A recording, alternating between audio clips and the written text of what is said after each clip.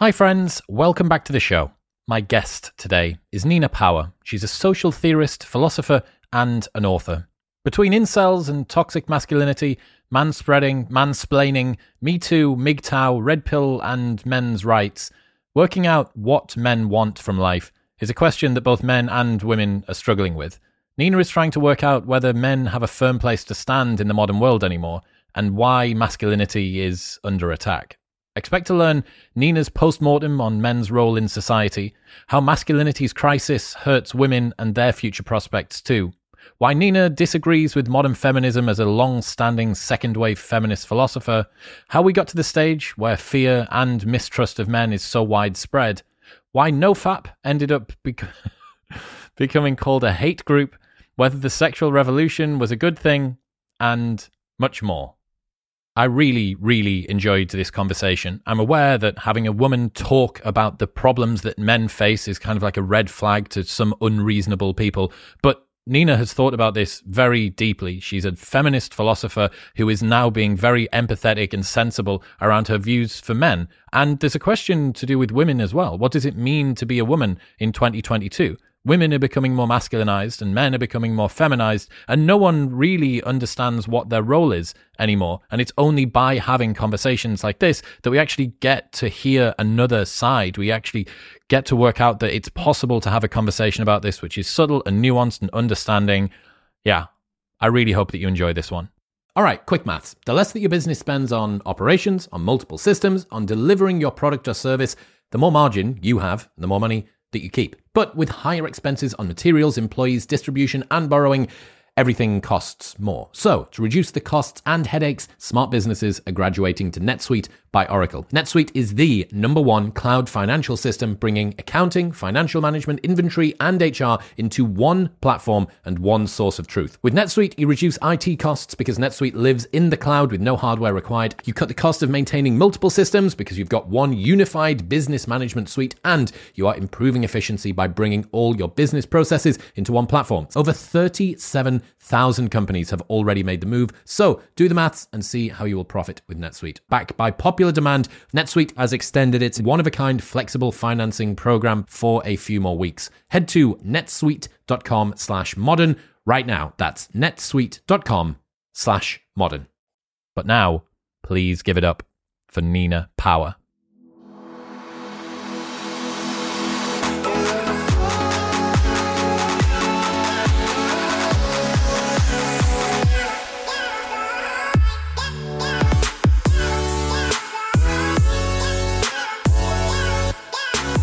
Did people try to cancel your book before it was even released?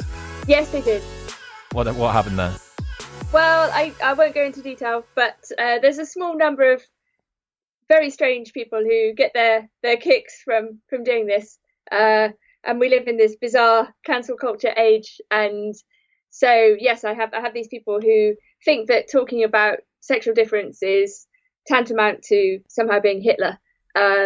And they kind of run around, emailing people and trying to get me cancelled. And sometimes when I give a talk, people hire security guards to protect me. And lots of women are in this bizarre position. I'm sort of joking about it, but on some level, it's actually deeply horrible. And, who are these people? Anyway. Well, you're a very, very dangerous looking woman. I know. I'm terrifying. Okay, so do you think that there's a crisis with masculinity right now?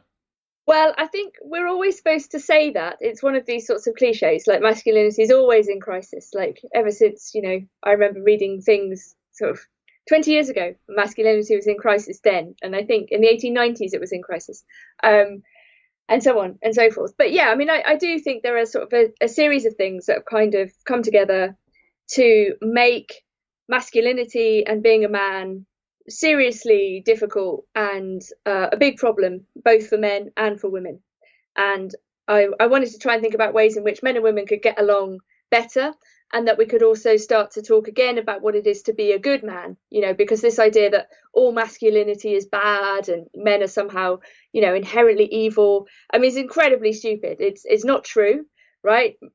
Most women have very lovely relationships with men and friends who are men and brothers and fathers, and there are men in their lives who they really, really love.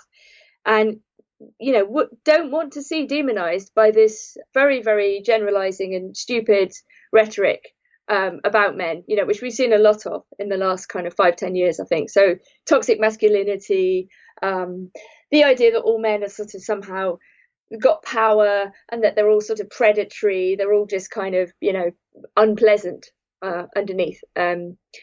So, yeah, I think there's a crisis in that sense. There's also a kind of bigger crisis in terms of the economy and the types of jobs that people are getting. The economy was deliberately, explicitly made into this kind of knowledge economy under Thatcher. All of the kind of sort of manual labour and industrial jobs, which were typically done by men, have been eradicated. So there is a kind of crisis in that sense as well. What role do men have? And the serious aspect of this would be to do with things like depression and suicide. Like suicide's the leading cause of death for men under 45 in the UK. It's insane. It's like there's a real problem here, with men not knowing what their role is and not feeling that they've got responsibility and they've got a place. And I think in terms of our collective humanity, we should all care about that. This is a question for all of us. So yeah, there's lots of different ways of looking at a kind of crisis. But yeah, I would say we're definitely in the middle of one, and we need to kind of work out together how to sort of resolve things. Is there a problem with you as a woman writing about masculinity? Well, I do make a joke about it in the book. I do say, obviously, I don't really know what men want. In the first place, it's a kind of jibe about Freud, because Freud famously says, what does women want? And he doesn't know either.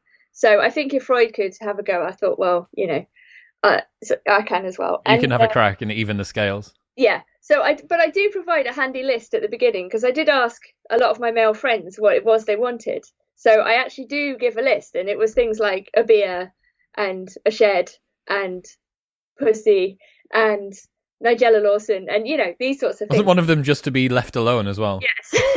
I know who that was. But yeah, I mean, there is something kind of like cheeky about this book, right?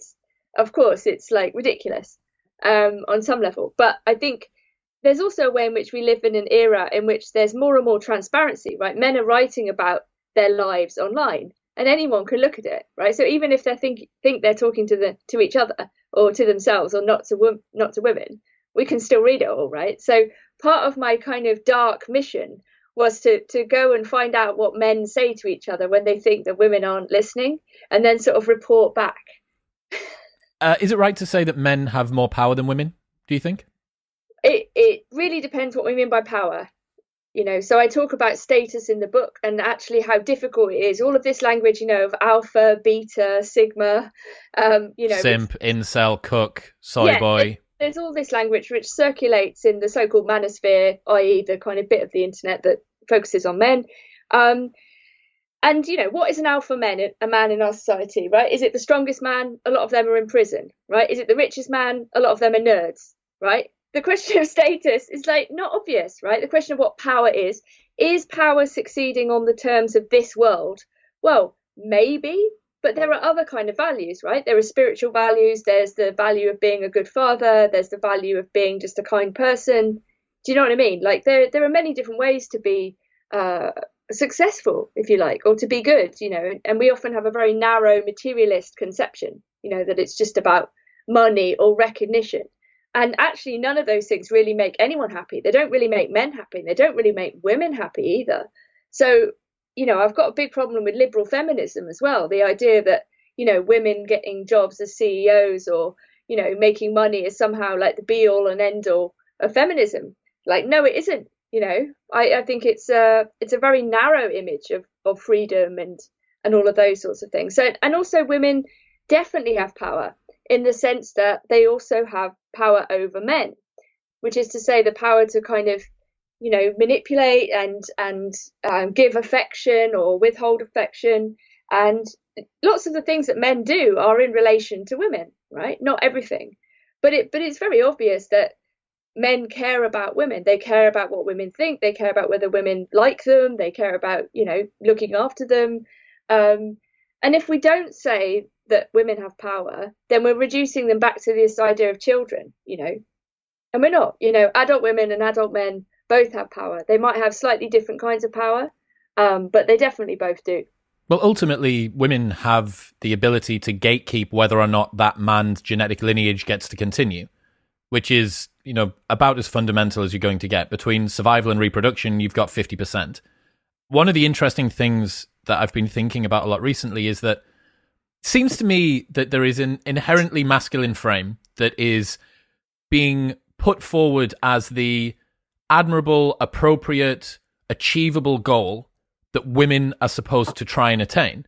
And that is, you should be a boss bitch, clap back, you should not settle for less, you should get over your last boyfriend by getting under the next one. It's a very sort of masculine frame that this is being given to, that you should pursue education, employment, status, prestige in exactly the same way that men have typically done for a long time.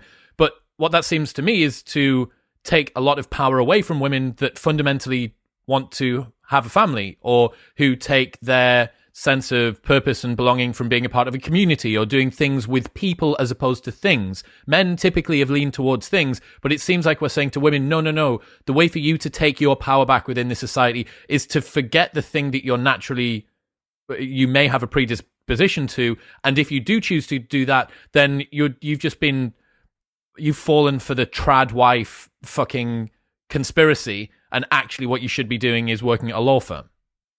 I think whilst on the one hand we would love there to be kind of equal valuation of all different modes of life, so that whatever people choose to do, we would respect it, unless it's sort of, I don't know, being an arms dealer or murderer or something. But whatever, within a sort of frame, we would be like encouraging of, hopefully, and we would value precisely motherhood and fatherhood, as well as like getting a PhD or whatever, right? So, but I agree with you that the tendency in the kind of the current situation we're in, is to push women into those sorts of roles and those kind of, like you say, previously quite masculine positions of being like having sex with lots of people, being successful on the terms of this world, and all of those sorts of things.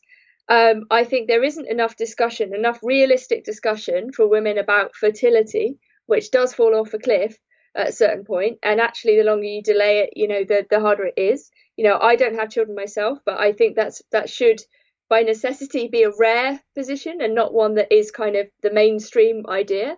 And it's a very complicated decision for women to have children or not. And there are lots of, some women can't have children. Some women want children but leave it too late because of economic situations, So I think, part of this is about revaluing what it is to be a mother and a father, because I think the culture genuinely is very down on that, and it's making it very difficult for people to start families, particularly younger people than me, particularly millennials, who are struggling to get access to those adult things like property and even renting and getting a job and all of that. So I given that I'm also kind of anti-capitalist and I'm anti-consumerism and I'm anti this kind of system, I don't see there's any advantage to women behaving like men in this system, because the system itself is inhuman and makes us turn against our fellow feeling, and it turns us all into competitors. So like in the book, I talk about the way in which men and women are encouraged to be more like brother and sister, almost like rivals, rather than as in some other kinds of relationship, which would be equal but different, and those differences would be kind of celebrated. How have we got to the point where there's so much fear and mistrust of men, do you think? I think it's a combination of things. I think, there's a kind of pendulum swing. We're about 60 years after the sexual revolution. And I think a lot of people are currently revaluing whether that was actually a good thing or not for either men or women, right? It seems to encourage forms of irresponsible, behavior. It turns sex into another kind of commodity rather than a form of intimacy and bonding, which it actually is. It shouldn't be treated, in my opinion, as something casual necessarily, and I think the more people have casual sex, the more it erodes their love of individual people, and the idea, if you start treating everybody the same, you don't see, the unique beauty of individual people, and you don't necessarily feel any loyalty to any particular person, right? So I think there's the sexual revolution has pushed us in that direction, and it might be beneficial for like 20% of men who can have their pick of 80% of women, right? Which seems to be how the data skews roughly. But it's not really beneficial for the average man or woman to have this very, very unequal, competitive, driven by desire sort of sexual economy. It's awful, actually. So I think, obviously there are very high profile cases where some men do terrible things, like Sarah Everard case would be a recent case in point, which brings up questions of what do we do with male violence? And I think everybody wants an answer to that question, right? Men are violent towards each other, they're violent against themselves, and they're violent against women. Men are unequivocally responsible for like 95% of all human violence, right? We know this, possibly even more, but it is an issue. So I don't think that demonizing men and saying that they're all evil is a good solution. I think it's a terrible solution. I think it pushes men into a state of like a self-fulfilling prophecy. Do you know what I mean? Okay, well, if I'm evil, then I'm evil. Whereas I think if we say, on the other hand, that men can be good and that we can all be better, and that one of the other things I suggest is that men need to start thinking of themselves a little bit more as part of a class, class of people called men, rather than, or not only also as individuals, right? Of course, we're all individuals, but we're also part of a sex. I'm a woman, you're a man. It's not to say that you're responsible, therefore, for all other behavior that men, commit, or things that men do. But if we had more of a sense of looking after each other in a certain way, we might be able to prevent some of these things happening. So like if you had a male friend, for example, who was starting acting out and, I don't know, getting really all over the place, like maybe something bad had happened to him, maybe he was really depressed or upset and he was starting to behave in a bad way. Tough love, like real love, would be to say, mate, sort it out, like I'll help you, let's get help for you, whatever, right? And that's what everybody needs at some point. Some people might not need that, but quite a lot of people run into trouble in their life. I certainly have, and I think it's really common. So it's that kind of thing. How do people take responsibility for each other, care about each other more, often in maybe a stricter way? I think the problem is that it's very difficult to be proud of your masculinity at the moment when masculinity itself is pretty difficult to define, when everything in popular culture is saying that masculinity in the typical ways that you used to define it is toxic or somehow perverse or wrong. You've got companies like Gillette and who else is it that's gone work? Like even, well, Nike's done it to do with race, I suppose, but specifically Gillette, they're a company which is built on masculinity and men, undermining principles of masculinity.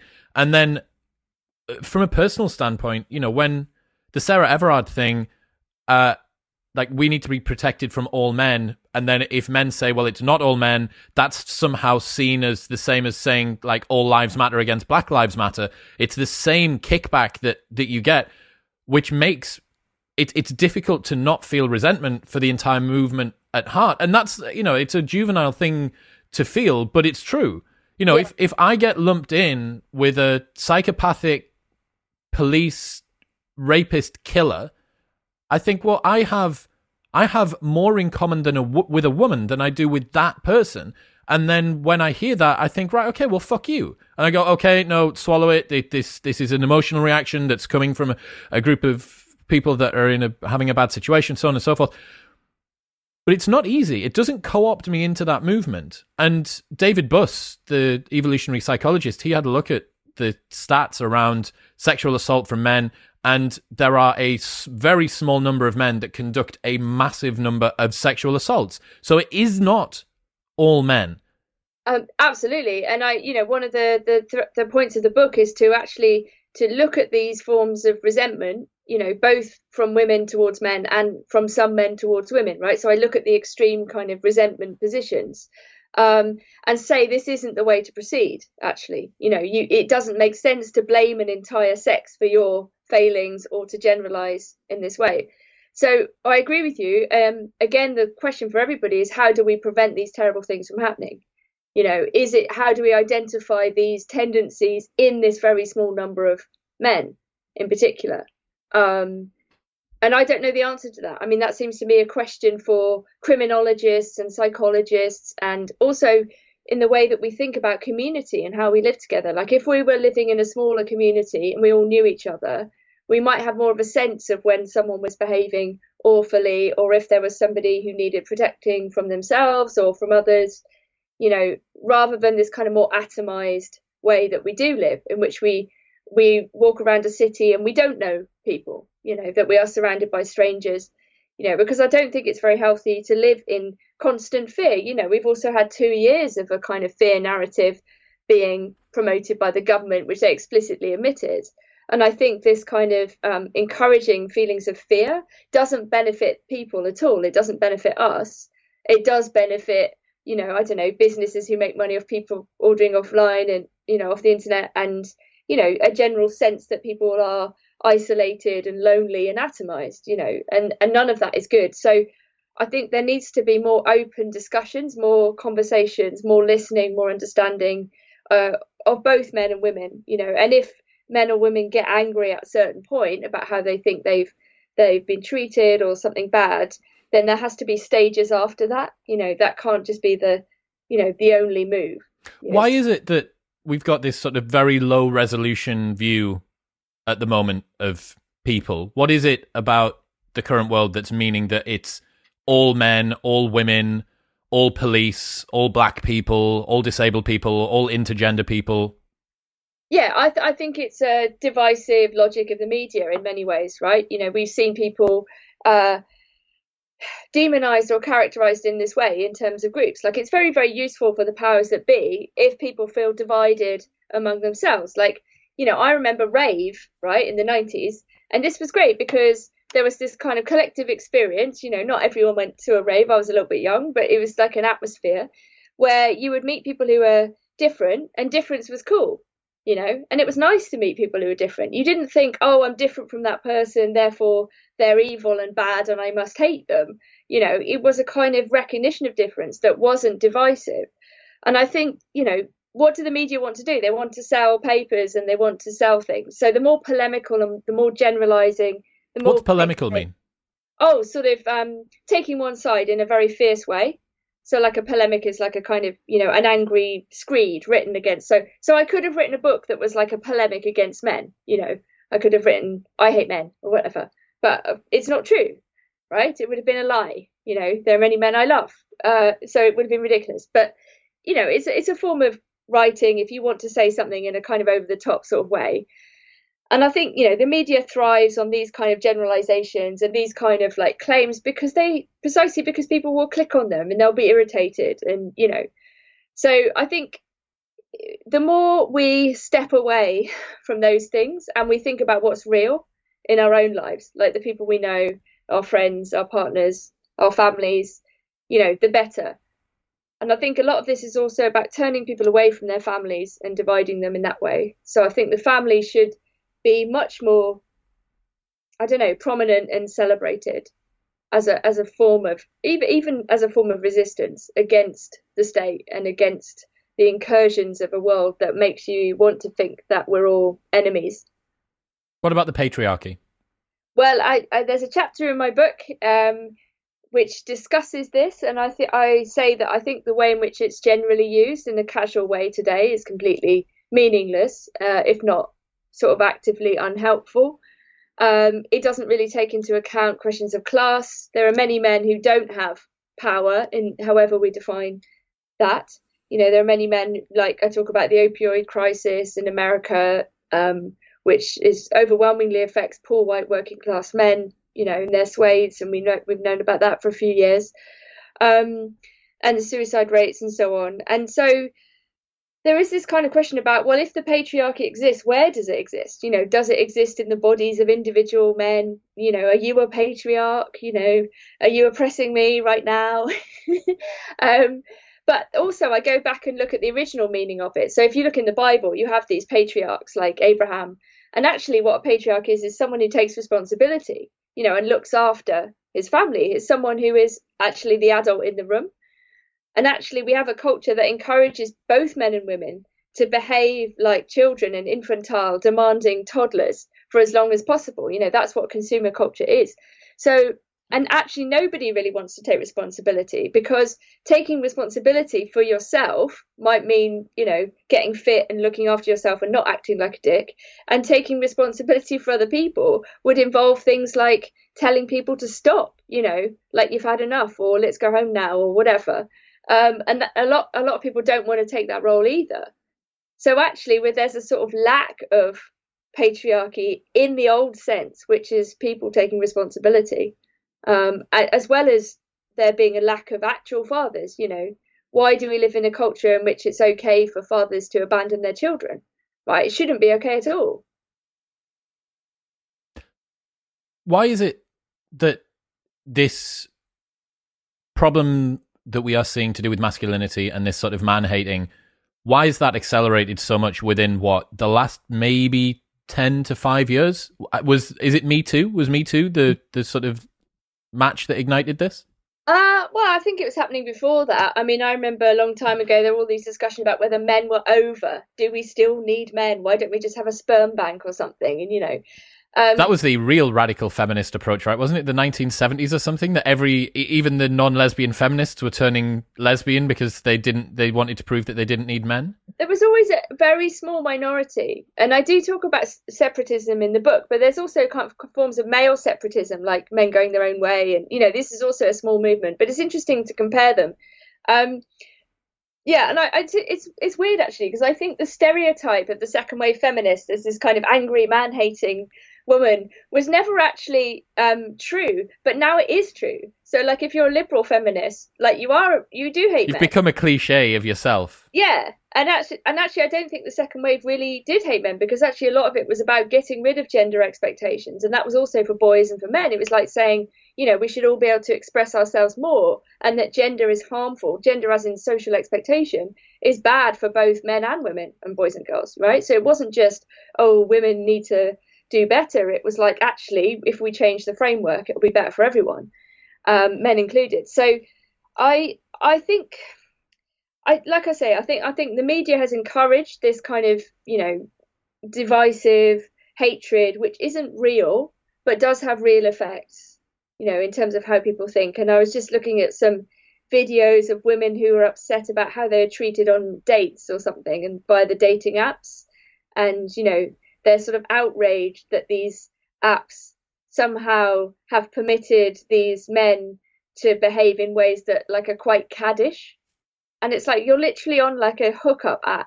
Like, what do you expect? So I don't know. It's very weird. But there's sort of like a permission given to I don't know, be outraged about male behaviour, even in a culture in which that's obviously encouraged. So it strikes me, if you really wanted to meet like a nice man, and you didn't want to have to go through all of this like rigmarole of the dating apps and whatnot, like you'd be better off like going to church, or like joining a gardening organization, or taking up a hobby, like something in the real world near where you live, in which you would meet people in a more random way, not through the app, not through mediation, not through the computer, which has all your data, but rather in real life, like people used to do. That's obviously quite a radical thing to say, that you shouldn't just meet people online. But I think a big part of that is we've nerfed the potential, or most of the potential, for the pain of rejection by using social media and Tinder and Bumble and stuff like that. Because getting ghosted on a dating app is painful, but it's not as painful as walking up to somebody in a bar and them rebuffing your advances, especially as a guy, remembering that 86% of women say that they want the man to be the one that makes the first move. Now, if you wait until the man does that in real life, the terror that goes through a guy's head before he has to walk up to a girl in a bar and say, "Hi, what's your name? Would you like me to buy you a drink?" That is akin to like jumping out of an aeroplane. And that selects for a very particular type of man as well. There is a subsection of men that are the ones that go up and do most of the asking. And there is a huge swath of them that just stand on the far side of the bar making shifty eye movement, desperately hoping that you're going to catch their eye at the same time so that they can sort of, I don't know, like motion you over or something. No, sure. And I do talk about that, the changing fortunes of the pickup artists, the fact that it's moved from real life to online, and there's the riskiness of the early days where it was, as you described. But, also things like people used to meet their future spouses at work. And now there's all these edicts about flirting or, asking your co-workers out, right? And do people even work in offices anymore? Or do they just sit at home, on the computer? So the possibilities for meeting men and women, men and women meeting have become more difficult as well. They've become more restricted. They've become more paranoid. They've become more anxious and sensitive. So yeah, I mean, obviously, I'm not saying people who use apps are wrong, but I just mean it's definitely changed in some very negative ways. And I think on some level we have to admit that life is risk. Life is, it does involve pain and rejection. Everyone's been rejected. Of course it's horrible, right? But it's also something that makes you stronger. And and I think if people make themselves interesting and they have like they read books and they have hobbies and they look after themselves and they're visibly good with their friends and family, like that's really attractive. But I also would say that women are being encouraged too often to think that they must find the perfect man, right? And this is also really dangerous and destructive. Whereas actually, if what you want is a life and possibly a family with somebody who is stable, kind, it's not going to be a fantasy of an alpha. It's going to be a nice, normal man who has all of these social ties and these forms of security and is thoughtful and loves you for who you are. So I think there might be a kind of pragmatic need for people to just think, well, what do I want? What do I actually want from my life? Instead of fantasizing that they're going to marry a prince or whatever. What did you learn about the manosphere and red pill? Well, yeah, I suppose quite a lot. All these different stages that there are. I was quite interested in this story of Roosh, who's this pickup artist who's converted to Christianity, and has kind of turned his back on, this life of anonymous, indiscriminate sex, and it opens up the question of what was he looking for when he was doing that? What is actually going on in that kind of thing? I mean, it seems a bit.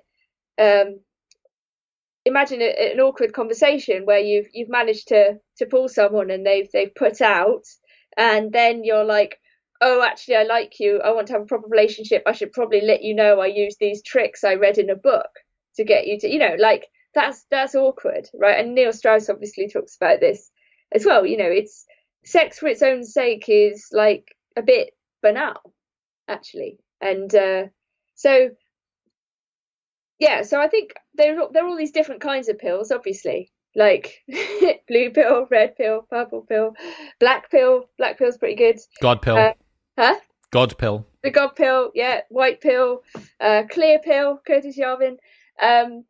So yeah, I don't know. I mean, I think I was interested in what the forms of resentment actually were, like whether there was actually material basis for the kinds of resentments that we would associate with a men's rights activist, right? So I was prepared to sort of take these grievances seriously, and some of them are kind of correct. Men do dominate the most dangerous jobs, for example, right? If we're talking about equality in the workplace, do we really want more women to work as tree surgeons or on oil rigs or whatever? Like, there are obvious limits to when we talk about equality, in the workplace and other areas of life. I think to go deep into male resentment is interesting. You do end up with like MGTOW, on the one end, like these kind of neo monks who are like men who are sort of like not religious necessarily, but basically saying, I don't want any part of this. I don't want to go down the dating route. I can't be bothered. I think that women are gold diggers. They point out that lots of men don't reproduce and lots of famous men don't have children, and they kind of celebrate this form of like, I don't know, volcel, voluntary celibacy. You're now part of an illustrious group that stretches back through history. Yeah. Why did you find that most men joined MGTOW, or were there some common trends that you discovered for that? I think some of them were definitely upset by a particular relationship going south, and that this had kind of coloured their impression of women as a whole, and I think like I say, at the extremes, there are a very small number of women who do hate men, and they may be, and a very small number of men who do hate women, and they may think that they have good reason for doing so. I mean, obviously, if you're a woman who's been hurt all her life by her family or by men that she's met, you might have some ground for grievance, right? So I'm not denying that there is harm. I'm not denying that people are upset and with good reason, and sometimes there is justified resentment and hatred. But I actually think that's not the vast majority of people. I think those positions are very extreme. And the same would go for MGTOW. This is a very small group of men, some of whom are just not interested in women, right? That's also fine. And obviously the book focuses on heterosexuality and heterosociality. So I explicitly say I'm not talking about gay men or gay women. But I think the comparison with female separatism is quite interesting. Is it possible to live given that we live in a very mixed world, to live separately?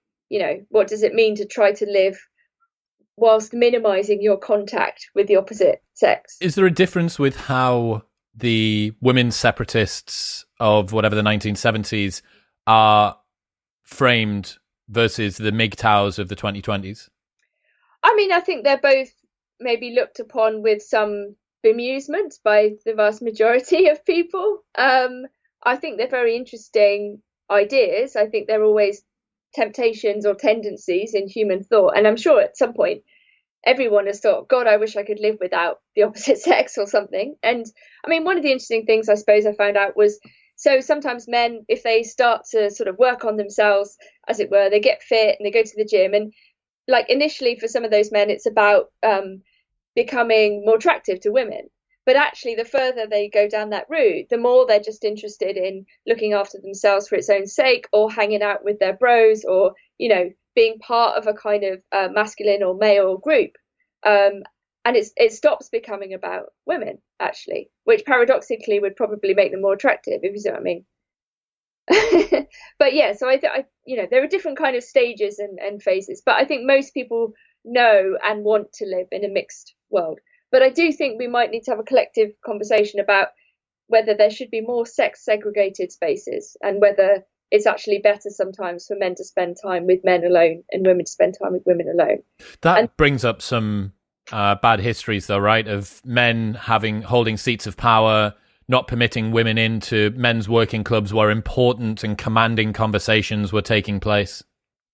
Yes, absolutely. I don't think there's a simple solution to this question at all. I think, women have sort of been in politics in the UK, or at least having representation at the highest level, for only about 100 years. So it's not been long. And I think it's not been an easy ride either. I think there are very, very complicated metaphysical, legal, political and philosophical conversations about what it means to live in a world where both men and women want to speak about their own position, right, at the highest levels, and want to have their needs and differences recognised and treated fairly in law. There's a very ongoing contemporary conversation about what even the words man and woman mean, which is further complicating things. But I wonder if there's a way which we could maybe revisit some of those questions and say, well, maybe some of these places that we made into mixed things, maybe it's better if we move back to segregated time. Well, I think just enabling it, without being given the label of whatever awful version of this from the past. There's a big difference between having a high-class Westminster post House of Lords bar that only the guys can go into, and saying, I want to have a snooker club in, the West End of Newcastle where I can go with my mates and we can talk about guy stuff. There is, in many gyms now, there are women-only sections where girls can go and train. And that's because they presumably feel more comfortable just being around other women. And you think, okay, well, that's cool. But if you were to open a male-only gym, I think that might get a little bit more kickback. Can I just get you to flick your light on for me, Nina? Is that right? Sure. Lovely. Yes. Thank you. That's right. Yeah, I mean, I think it's a complicated conversation, right? And it's got to be a collective one. But I also think there's a role for like tacit agreements. You know, like if a place is basically male dominated, you know, you don't need to officially make it so. But if it is in practice more or less like that, then I think it should be left alone. And the same would go for women's places. And, you know, I mean, obviously people can privately associate with who they like. That's one of our great freedoms is freedom of association. And so, you know, and I just think it's kind of really important because, you know, otherwise we end up all the time with in a mixed world, and that can be quite difficult as well. And I think men and women both need time to themselves as well. What do you learn about incels? Yeah, so I again I try to sort of think about it sympathetically. You know, again, this is a group of men who are demonized everywhere you look in the media. You know that these sorts of few high profile so-called incel murders are often used to demonize the whole group and to say that anyone who reads incel forums or posts on these forums is therefore guilty by association, you know, and this is a common political tactic that we see all the time now. It's like, well, you know this person who knows this person, or you read this, therefore, you know, you're sort of tainted. And it's a very bad political and rhetorical gesture. But so I basically say, well, in a way, what do the incels want, right? They want a girlfriend. Like, is that so awful? I mean, you know, and actually people like Jordan Peterson, you know, who are very popular, very hated by the left in general, actually I think are actually good for women, because they're saying to young men, stop blaming your mother, stop blaming the fact that you don't have a girlfriend on women in general, sort yourself out, tidy your room, and all of those basic things that like a father might say. And actually this is much better. It gives people a sense of freedom and autonomy. It means that they're not reliant on other people for their happiness. And again, paradoxically, that would make it more likely for them to meet someone and have a, you know, that kind of life. So yeah, I think the incels actually are very sympathetic in the main. You know, I think and there's a very good documentary called TFW No GF by Alex Lemoya, so That Feeling When No Girlfriend, where set in America, where she interviews a lot of these young men who post on incel forums and make memes and actually really funny and really clever and inventive.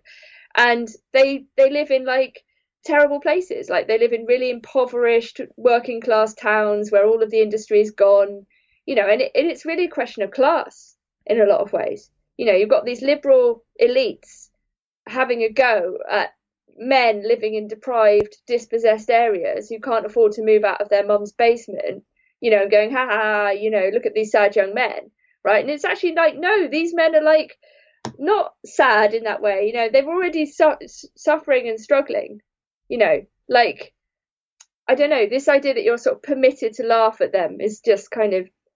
Well, there's something fundamental about that, right? That what you're laughing at is that as a man, one of the primary things that you should be able to do is attract women.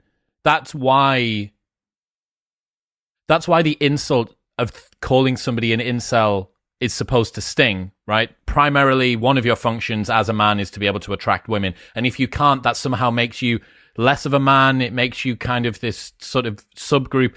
Interesting what you say as well about Jordan Peterson. So recently he went on a podcast and they asked him about what does he think about the modern dating market, some question to do with that, right?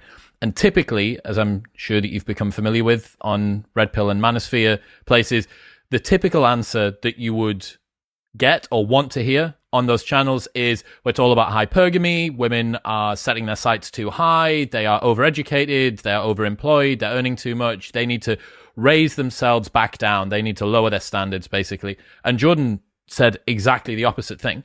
He said about men, you know, if you are consistently entering into interactions with women and all of the women have a problem, the problem isn't the women, the problem is you. Like, you are the common denominator between all of those different situations. You're the thread that runs between them all, not the women. And that's a really unpopular thing to hear. And yet, this is a guy that only 3 years ago was being lambasted as, you know, the darling of the manosphere, who was going to co-opt people into MGTOW and incel and objectifying women and so on. And you think, you can't have it. You can't have it both ways. Like, the guy's either making men better or he's making men worse. And from what I see, he says things that are uncomfortable for people to hear, which is take some fucking personal responsibility for your outcomes in life. Yeah, exactly. Which is why I say that he's good for women. That there is a kind of like feminist defense of Jordan Peterson. And I think that's absolutely right. And but he's also kind of tapping into a kind of Christian tradition and a tradition of kind of morality and virtue, Monogamy. And monogamy. And monogamy, yeah, which is also kind of eroded by the current culture, which is consumerist and hedonistic. And so I think a lot of people are coming to the conclusion that there is something wrong with liberalism. We all need to sort of look at what's happened and where we're at and how we treat each other, and maybe revise some of these fantasies of freedom that we've been sold. Do you think that the sort of dominant liberal culture makes women unhappy?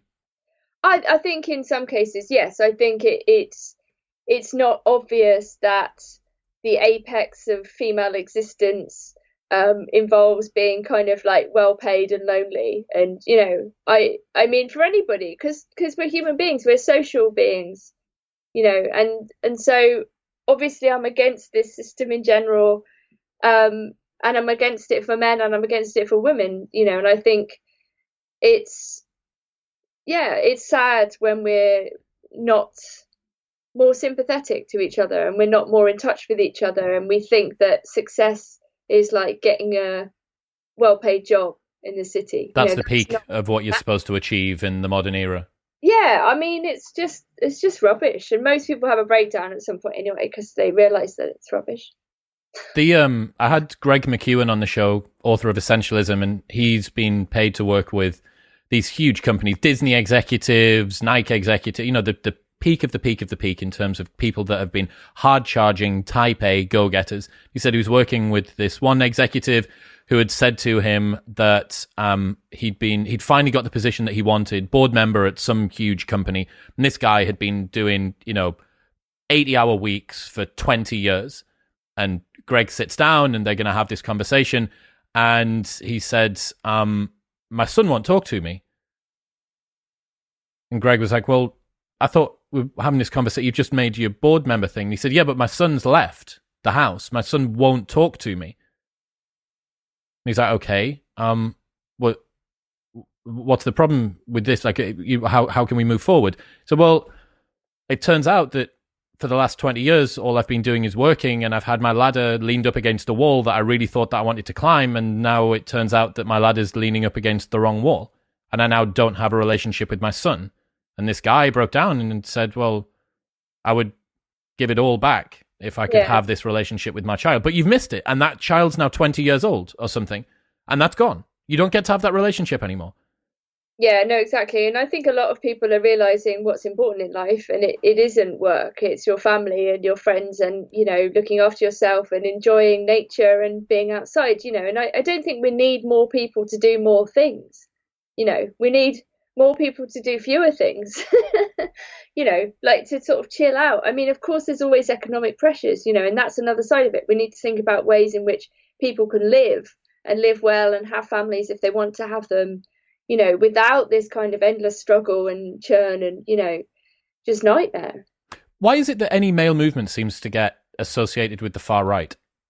Yeah, this is an interesting question. I don't directly talk about the political dimension in the book, but I do that explicitly, like for a good reason, which is to say, I didn't want to go down this whole route of discussing, this supposed association, but I think it reaches absolutely absurd levels. I don't think it's true, by the way. I don't think, I think this is a kind of left liberal smear. I mean, women who say that women exist are now called far right, for God's sake.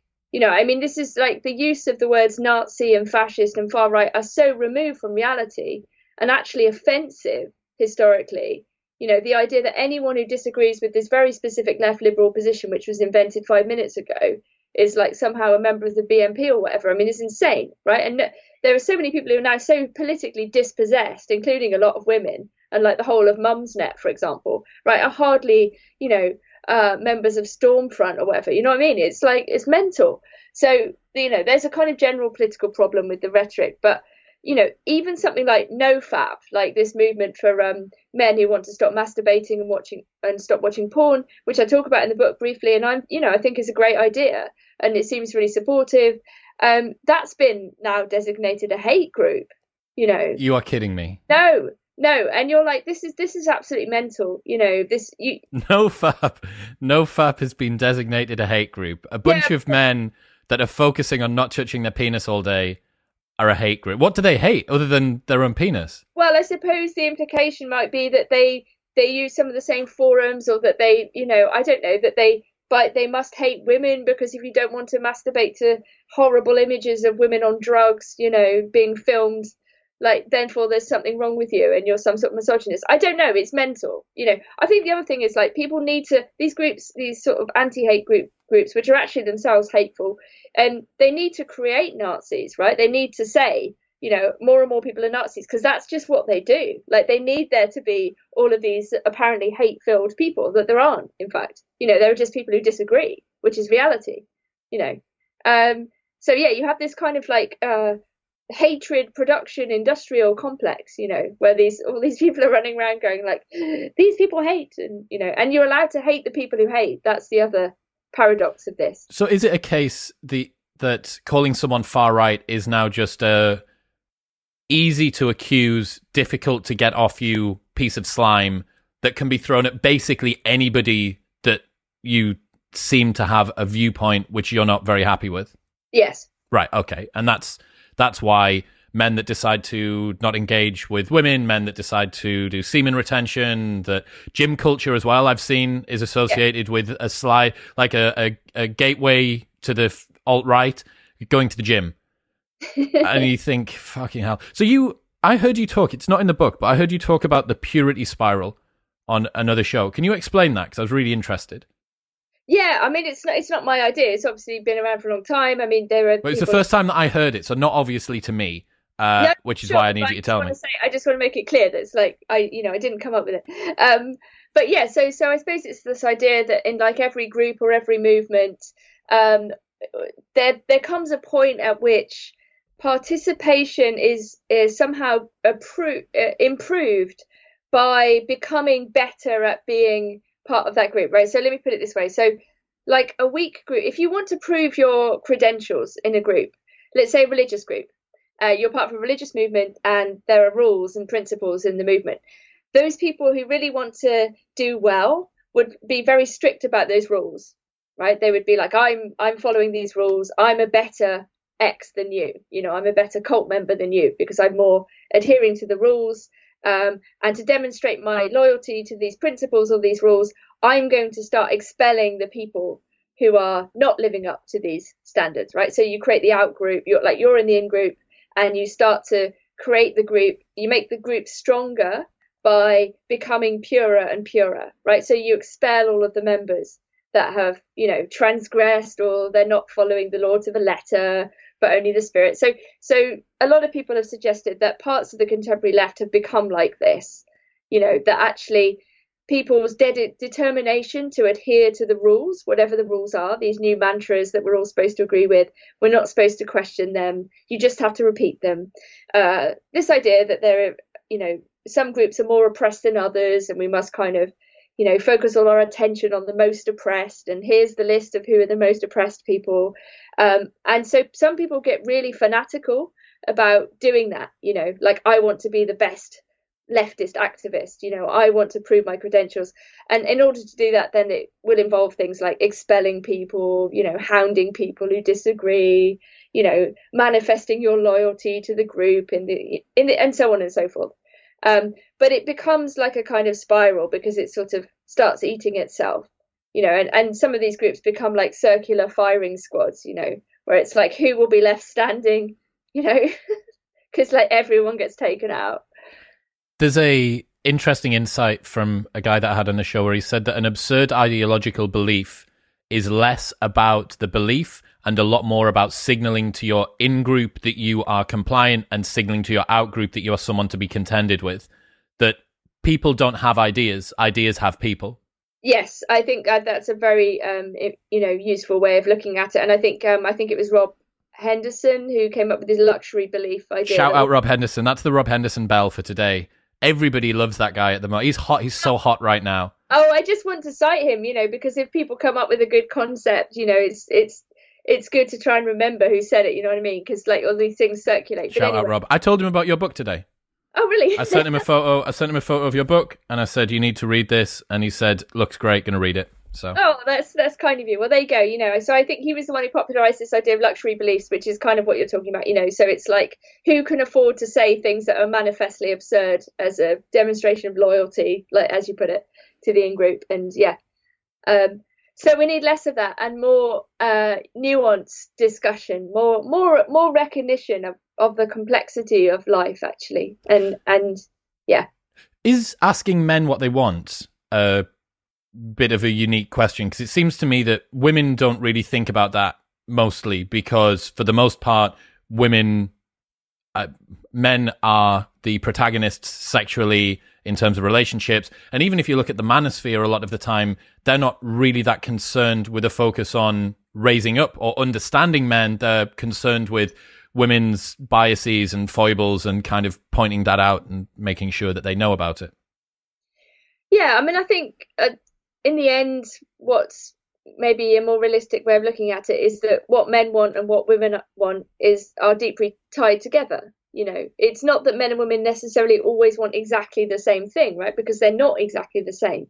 But none of us would be here if there wasn't some kind of cooperation and at least some of the time, some form of coming together and some cooperation and some compatibility, however short-lived, right? Like we're all the product of, those kinds of encounters, and hopefully it'd be better to encourage situations where people remained loyal, looked after their children and all of those sorts of traditional things. I don't think anything is gained by, further eroding the family structure or, So I think we do get on. I think it's a complicated game. I try to talk about it in a light-hearted way. I think there are lots of different games that men and women play all the time. And to reduce them just to the mating game or whatever isn't true either. Like it's not realistic. It's not what other games? Well, just linguistic games, conversations between friends. Not all of the time we spend with members of the opposite sex has anything to do with sex. We might be in situations where we're at work and we have to get along with people that we might not otherwise spend time with, but we still have to have some form of playful interaction, and I suppose I'm interested in a world that is recognizes more of these ambiguities and these kind of complex and often poetic situations and makes them lighthearted, right? Because men and women might be seen as the solution to each of the sex's problems, right? We might think that our quest for meaning will culminate in meeting the appropriate member of the opposite sex, but neither men or women hold the secret to the solution of the universe, right? It's not like one party knows what's going on and the other doesn't. Like neither men or women really know what's going on. It's like a collective process of trying to work out together. So in that sense, like it is kind of absurd and it is kind of cosmic and it can be really nice and fun and playful. It doesn't have to be grim and suspicious and, as if you're trying to crack some kind of medieval code, It's interesting. I really don't know I don't know what situation has occurred where so much humor has been lost from society in like such a short amount of time. And it's not, even if you take it out of, you're talking about play and games and stuff, even if you take it out of non-mating and put it back into mating, stuff like flirting as a function, a really important function for young guys and young girls to learn how to effectively and attractively communicate with the opposite sex. If you're in a place of work, now that's a no-no. And there's a lot of articles that I've read online talking about why men should basically never approach women. I've spoken to guys, this was a real eye-opener to me. I spoke to a guy 18 months ago who was 20 years old, and we were in a bar, and I was saying, hey man, like the two good-looking girls over there. Should we go up and speak to them? And he honestly looked like I'd suggested that we go and murder them. And he was like, no, dude, no way. Like, what do you mean? Like, it was just, they're not fucking Medusa. It's just, there's two girls. And he couldn't believe it. He was like, no, man, I've been told, like, do not approach a woman if she doesn't make the first move. Right. And I thought, well, I mean, there's a lot of different reasons about why the population crisis may be occurring, and that this may be the time on the planet with the most number of people that there's ever going to be. And maybe it's all because of that. Maybe it's just because men are shitting themselves and not going up to speak to women anymore. Yeah, maybe. I think, I think we all have to ask ourselves, like, who benefits from a world in which men and women are too afraid to speak to each other, right? It's not us. It's not men and women who benefit from that. It's other people who are going to make money off your anxieties, who are going to be able to control you, who are going to be able to feed you media narratives that tell you that this sex is horrible and this sex is horrible and this group is horrible. Do you know what I mean? It's a way of controlling, I think, interaction as such. You know, like, for example, with touch, there are loads of different ways of touching people. Some cultures are really tactile. You know, Britain is not a very tactile country. But if you have, even on top of that, if you have a kind of suspicion or a paranoia about how touch might be perceived, like, oh, what if that person perceives it as a sexual thing when it's not, you know? And so basically you end up with a world in which everyone is too afraid to do anything, right? But this is a terrible world, right? Imagine the most afraid person, hypothetical person, the person who wants the most safety, who never wants to be in any risk, that never confront danger. Like, that is a bad world, right? And we don't want the world to be modelled on the fear of this hypothetical person, right? So there has to be this kind of grey area, which is open, to misunderstanding, people making mistakes. You know, that's why Christian culture makes more sense, because it's like saying, look, everybody's flawed, everybody's broken, right? No one's perfect. People make mistakes, right? We're all capable of transgressing. But at the same time, we can also forgive each other. We can also ask for forgiveness from each other, from God. We can atone for our sins. We can become better people. You know, this is why I talk about goodness in the book. Like, it has to be possible for men to be good. You know, ideally, we all want a world in which we are all better people, you know, and it is possible to improve in loads of different ways, right? Rather than simply saying, oh no, this entire category of people is just doomed to be, you know, awful. It's like a original sin puritanical approach. Yeah, exactly. But again, without the forgiveness and atonement and all of those things that are possible. So it's like, it's awful. It's like the worst bits of Christianity with none of the good bits, you know. And these people don't even understand that they're sort of acting in this fanatical way, you know. So I think we just have to get on with it. And I think a lot of it is going to be breaking away from the internet. You know, I think there's going to be a third summer of love. People are going to come together, maybe this year, after 2 years of, you know, this pandemic nonsense. We will, you know, have a big party. And one of my friends, Morgan, tweeted at the start of this year, where 20% of the way into the 20s, can we start roaring yet? Because that's what we were told, right? Toward the back end of 2019. Oh, it's kind of been all sort of withheld and puritanical, and everybody's been making judgments of each other. But the 20s are coming back, you know, we're going to... And then, you know, I don't think that COVID has made that much of an impact when it's come to the identity stuff. It's given people more opportunity to be online and on the internet, which has maybe made them more neurotic. But this is just the path that everything was going on in any case. I know. I mean, I really naively thought when the sort of pandemic stuff started, whenever it was, March 2020. Yeah. That people would put all that stuff to one side and go, oh, actually, you know, we've been fighting over stupid stuff. Oh, Nina, you idiot. Did you think that a global pandemic was going to remind us of our common humanity? What, are you some sort of fucking simpleton? Apparently, yes. But yes, you're right. It did turn out to be some kind of, like, you know, continuation of the same, but worse. No, it's a catalyst. It's a catalyst. We don't come together in times of crisis. True. We split apart. Let's talk about is there a tension, right, between what women want from a man in a relationship and then what's encouraged to be signaled publicly and popular views of masculinity?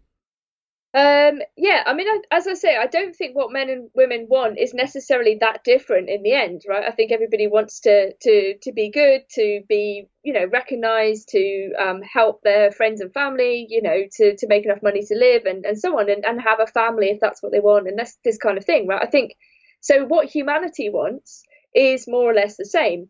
What men and women want might be slightly different in some ways, but it's compatible. I mean, from a female's perspective, that Yeah. it seems quite in vogue at the moment to shit on men, and Yeah. yet these are women who ostensibly need to find a man that they can love, that they can live in the same fucking house as, that they are attracted to a lot of the time the sorts of men that they are criticizing heavily online. Yeah, I mean, this I have to admit, I do find slightly flummoxing. Like, I don't understand what is going on, where these women are running around like actively hating men or particular male behaviors, but they themselves are participating in that culture. Like I say, if you want to find a good man, they do exist. They just don't exist on you know, on city dating apps, right? Because the kinds of men you're going to find on there that you might be attracted to are going to be playing the field, right? They're not necessarily going to be wanting to, settle down with you, right? And surely there has to be more understanding of that, like the reality of that. It's naive. I mean, I'm being naive before, but it's naive to think that you can go on these dating apps and be like, right, well, I want a husband, that's what I want, so that's what I'll get. It's like, no, you won't. It feels like the world's been made sort of increasingly pure and malleable to the stage where everyone has unrealistic expectations about what life can deliver them now. So women want men to avoid a toxic gaze, but also 86% of women say that they want a man to make the first move, or men are told that they shouldn't objectify women. Meanwhile, 50 Shades of Grey and OnlyFans makes millions off the exact same dynamic. Yeah, I mean, I think one of the things we have to think about in the internet age is this question of attention, right? So it's like, where can you get your attention from? It should ideally be enough, if we want a monogamous culture, for one person to give you their attention. I'm not saying that one person will be sufficient for all your needs. You might need friends to talk to about certain things. You might need other, family. There's lots of different ways in which people spend their time. It doesn't all have to be with this one person who can fulfill all their needs. And in fact, that kind of expectation is part of the problem. The idea that you're going to find like the one, it's like, no, you might find someone who's like good enough, and then you build a life, and it would be in the building of the life that the love is real, if you see what I mean. It's not like all at once. That's why it's wrong to think about it in this consumerist way, as if you're buying a product. People are not products. They're complicated, flawed, difficult, brilliant things, and it's more about the decision about the mutual project. Like, if you find someone who wants to do the same thing as you for the next 40 years, fantastic. That's presuming that there's something sacred in the relationship, though. But there is. I mean, there should be. A relationship with someone is not a product. It's with everybody is unique. It would be with that specific person that you've encountered, however you've met them, and that you've both come to this kind of agreement. So it's both pragmatic and magic at the same time. Do you know what I mean? And it might be really difficult. That's the other thing. You can't bail at the first sign of difficulty. That you can't return your mobile phone. This is what I meant when I said earlier on that women are being encouraged to adopt typically masculine traits in order to deal with difficulties in life, because that sort of shielded, walled off approach, get over your last boyfriend by getting under the next one, be a boss bitch, clap back, don't settle for less, men are trash, where all the good guys are. Like, they're just it's just this perpetual fucking meme farm of things that tell women not to settle, because the Disneyfication of relationships has presumed that any minor inconvenience means that there's something wrong with this. You have a global dating market where you can, with a £30 per year Tinder Gold membership, deposit yourself anywhere on the planet and decide to start matching with the people that are in that region. Meanwhile, the relationships that I see most of the young guys and girls, I run nightclubs, right, for 18 to 21-year-olds. Most of the relationships that I see those people having, they're masturbating with somebody else's body and neither of them know it. That's what's happening. Yeah. I don't disagree. And to actually have an intimate sexual relationship with somebody, it can't be done quickly necessarily, right? It's a complex thing, and it's like awkward and difficult and potentially amazing. And this kind of fast culture, mitigates against those sorts of forms of intimacy. And at the same time, everyone's afraid of being intimate. I mean, I was speaking to younger people about dating apps, and this young guy who's very successful on them actually was telling me, like, the one rule is that don't catch feelings. Like that actually starting to care about someone is like the worst thing you can do. And I was like, that's terrible. What? So you go out with somebody and you really like them, and you find them attractive, and but to express that, or to say, oh, actually I really like you, that's somehow weakness. Well, that's a byproduct of a liberal sexual society, because inevitably you're going to have lots and lots of sexual partners, or multiple sexual partners throughout your dating time. And if that's the case, you're going to end up just using the person transactionally, and then inevitably you're going to move on. So the protection against being ghosted and the pain of feeling rejection is to never allow yourself to care. And then, even with... But that's like training everyone to be a psychopath. Correct. I mean, this is very dangerous. This is awful. Meanwhile, asking, where's all of the empathy gone in the world? Yeah, I mean, we should care about each other. I mean, like, that's what being human is, If we regard everything transactionally, then we're just machines. And we're not machines. Like, they might want you to be machines, but we're not, actually. Your left-leaning background comes through with this sort of stuff. Because I don't know how when you talk about the sort of the capitalist machine that is profiting from your inherent atomization and the individual nature and the fact that you feel alone and bored and require dopamine, how much of that do you think's coordinated? Because there's this line from Don't Look Up in Netflix, which I thought was amazing. And one of the guys says, the scariest part is they're not even clever enough to coordinate the conspiracies that you think. So how much do you think that companies and the people that are running the show are aware of the impacts of this? And how much do you think that they're just sort of along for the ride on top of appropriate trends that have happened to occur? Sure, and I think this is a perennial question that anyone who thinks about what's going on will always end up with. It's like, are they malevolent or are they stupid? Right? It's like, everybody ends up and it depends on how paranoid you're feeling as to how far you want to take it in each direction. But, so I don't have some grand conspiracy theory about what's going on. But I think one of the better ways of asking this question is to say, well, what difference would it make, given the material reality, given what we're talking about, for example, the encouragement of psychopathy? This is a real material thing that's happening, right? Between men and women, between human beings. We are being encouraged, whether by design or just by accident, to regard each other in this way. So in a sense, it doesn't matter whether people are doing it in some evil malevolence sitting around a table. How can we program them? I mean, at the same time, we do know that the elites meet up and discuss what to do. So, not everything is some kind of like delirious weed fantasy, like there is sort of reality to this, and we must be careful about looking at who's got the money, who's got the power, who's telling governments what to do. That stuff is real and you can find out about it.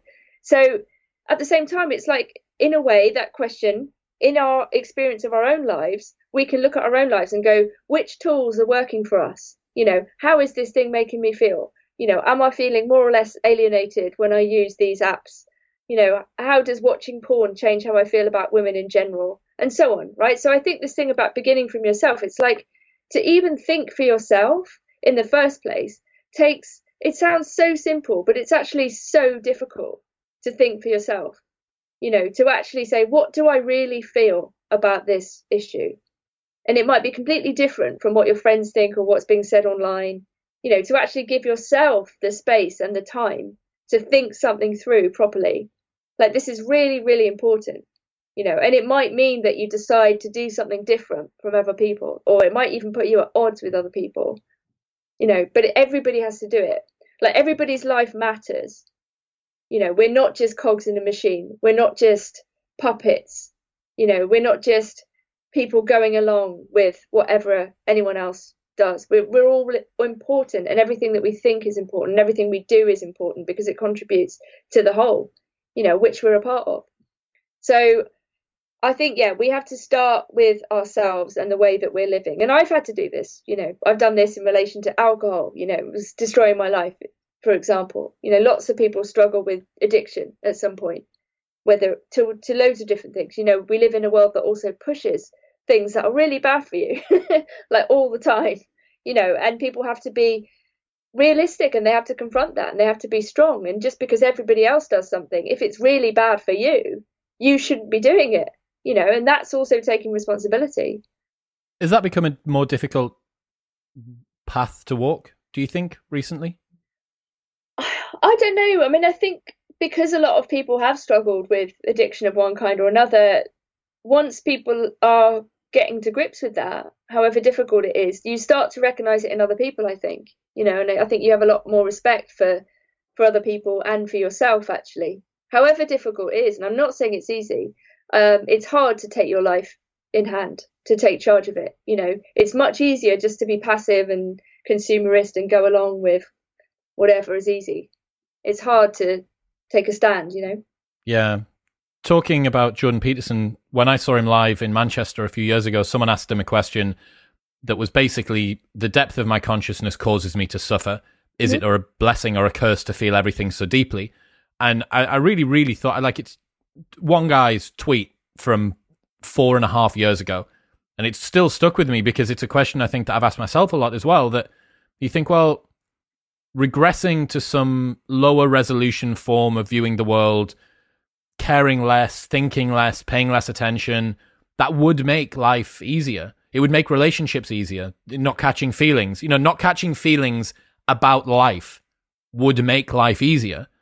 And is ignorance bliss? That's a genuine question to ask. I think suffering is unavoidable. I think life involves suffering no matter what you do. And even if you try to avoid it, or especially if you try to avoid it, there'll still be suffering, right? You're never going to be able to not confront suffering in your life, in everybody's life. There is going to be at least a moment, if not several moments, of severe suffering. And I think the more we understand that as that life is in some ways tragic, but it's also beautiful because it's tragic, and that if we understand that suffering is something that we all share and it's not apportioned out to particular groups and some groups suffer and others don't, we all suffer. It's human to suffer. And I think that's a better starting point. I actually think that's paradoxically a more optimistic starting point, than saying, oh, we can avoid suffering and we should protect ourselves. Because you can't. Isn't that part of the conversation between men and women as well, that men suffering a lot of the time is kind of pointed at as, well, yeah, but it's not as bad as the whatever, choose your intersectional protected group, the black, lesbian, disabled person that's allergic to avocados, whatever it might be, they're having a really bad day. No, exactly. And I think there's something extremely dangerous, as if there's a finite amount of suffering to go around, and some people's suffering matters and other people's suffering doesn't, right? That's just not true. It's like suffering is suffering, right? And it's shared by humanity. That's what I mean. It's like saying women should care about the male suicide rate, because their suffering also affects women, right? It affects all of us. Well, that's a father, a brother, a son. Exactly. And even collectively, apart from the intimate relations and all of the pain that it causes, it's also a sorry indictment of us as a species, If you've got vast quantities of unhappy people, whether they're women or men or whatever, it says something about us as a whole. We should be trying to think about the reality of suffering, and then how do we collectively deal with it and mitigate it where we can, but we can't avoid it. We can't fully eliminate suffering. This is where you end up with horrible dystopias, where computers are telling us what to do. And, you all have to stay indoors and eat bugs and live in a pod, and then you're safe. But finally, that's not life. What are the masculine traits that you think that should be retained then? Yeah, okay. So I say, look, just because we're modern, it doesn't mean that everything our ancestors thought was nonsense. In fact, they were really onto something. So I talk about things like courage and loyalty, and even the very idea of virtue. Virtue as a word is actually tied to the word for man, like vir, the same word, the root word that we get virility from. So morality or virtue and masculinity are deeply tied together historically. And the idea of what it means to be a good man, like for the Greeks, would be to be aware of your own strength, but not to deploy it recklessly, right? It would be having the judgment to know when to be strong. Like that's what it would be to be a good man. It would be to be courageous, but also exercise judgment, not just to be like some kind of crazy warrior or something like that. So it would be things to do with, older virtues, but also a kind of fusion maybe of like the Christian virtues and the classical virtues, or even frankly, any discussion of virtue whatsoever. It just to even begin that discussion and say, well, what virtues should we all be, encouraged to practice, and virtue is a practice. It's not just saying I'm a good person because I think this and that. It's a way of behaving, that you have to work on. And people can change their lives. People can say, I was acting badly, or I was misguided, I had the wrong idea, I was an addict, whatever. And they can go, actually, no, I'm not that anymore. I'm going to make a concerted effort to do this better. I'm going to be a better father. I'm going to look after my health. I'm going to, try and be kind every day, whatever it is. Everybody can make positive changes. I think the UK has a particular problem with this. I think the UK has a particular problem with high agency, high sovereignty behavior. It seems to me to be a very non-player character thinking community, at least in less cosmopolitan places. So in London, perhaps less so.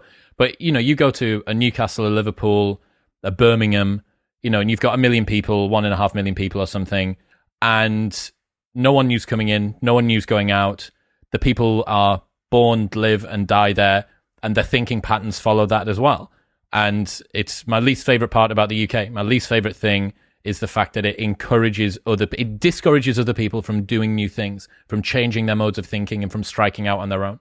But I mean, but to play devil's advocate, I mean, if those ways of thinking are good and kind and, involve loyalty and fidelity and friendship and was taking responsibility, then you wouldn't necessarily need or want to change them, if you see what I mean. Like, there's nothing good about the city or, or London, or I know, honestly, like in and of itself, right? Or doing random new things, right? Just for their own sake. You can lead a highly frivolous and hedonistic life. I mean, it's there are lots of different ways of living for sure, and there are more ways of doing that in the city. But if you want to stay somewhere that you love with people that you love, and even within that situation, you can, if you're drinking too much, or if you're staying away from your family too much, you can make those changes. You can make shifts and alterations in your behavior, however small your. My point there is that I think people who would, let's say that they were drinking too much, if that's what the norm is, and in the UK we have a huge binge drinking culture, which my industry contributes to. If as soon as you start to peel off from this, and I saw this, I did 1,000 days sober, I did 6 months sober as a productivity tool, and I saw firsthand the way that people respond. They look at you. Alcohol is the only drug where if you don't do it, people assume that you have a problem. Mm-hmm. Like the only reason that you wouldn't be drinking is because of a dependency. And that is like a microcosm for pick whatever it is that you want to do. I want to start a business. I want to travel the world. I want to do whatever. There is a small town mentality that I think has become extrapolated across a lot of the UK. And it's stopping people from enacting what they gutturally, intuitively know to be true, and instead making them more prone to just the race at the bottom of the brainstem, whatever the path of least resistance is, to do what everybody else does. And that hive mind thinking, like, there are people out there who would be able to make changes and be positive influences downstream on the people around them that are terrified of doing it because of the culture that would isolate them for being the person that decides to do something differently. And when I've been in America, it is not like that at all. It is really, really not like that, based on my experience. I mean, you say that, but I was recently in New York and Boston, and people were extremely conformist on the mask front and all of the COVID stuff in a way that people in Britain are not. That's interesting. Yeah. Yeah, so, I can see that. And that kind of shocked me too. And I know it's even more politicized over there, in terms of red and blue states and whatnot. Mm-hmm. So it's like, so I don't know. I mean, I think it may be also in the question of age. I think if people look, people do copy each other. We're very mimetic, right? We follow what other people do. If someone likes something, we're interested in it because they like it, like we're because we're social creatures, but I think at certain points, like if someone is going down a path that's bad for them, if it doesn't go too badly wrong and they manage to survive, there does come like crisis points in people's lives, even if they're doing what everyone else does, and even if they're sort of behaving in a normal way. I think at some point everyone will have an experience with a crisis, or something bad will happen. Their parents will die, or some tragedy will happen that will cause them to sort of maybe think about their life, fundamentally. And that often brings about great change, so I don't know. I think I'm kind of optimistic, even on the basis of this tragic worldview. Like, I think I would put it that way. What about the future of masculinity? Are you optimistic for that? Well, like I say, I think, I mean, I wrote a book. A book is just a book, right? It will be read by like 10 people. That's fine. So, I mean, well, as much as we can do, I think the vast majority of things that we do that matter are in real life. It's our real life interactions with people. It's not arguing online. It's not anonymous encounters. It's, who we are and how we behave to the people around us, and that's real life. Like, it's about that. And I think it's about having more sympathy, not buying into these media narratives of resentment, not giving into these feelings of generalization and sweeping statement, and being reminded that clickbait is just clickbait. It's not real, and the feelings that you have towards your father and your brother or your friend or your partner are real. Like, those are the real things. Right? As people spend increasing time online, that becomes life, though. Sure, I know. Screen time can outweigh real life time.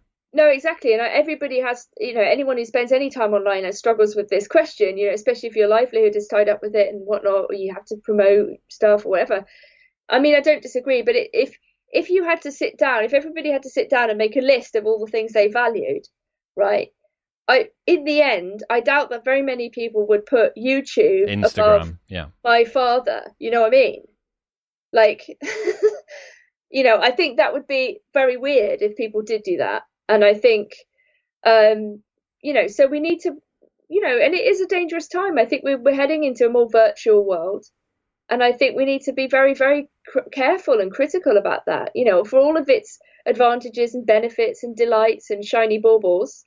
Like, we're still human. We're still the same in many ways as people from 2,000 years ago who didn't have the fucking internet. Like, it's like we've got to remember our ancestors, because they weren't wrong about everything. Nina Power, ladies and gentlemen. What Do Men Want? Masculinity and Its Discontents will be linked in the show notes below.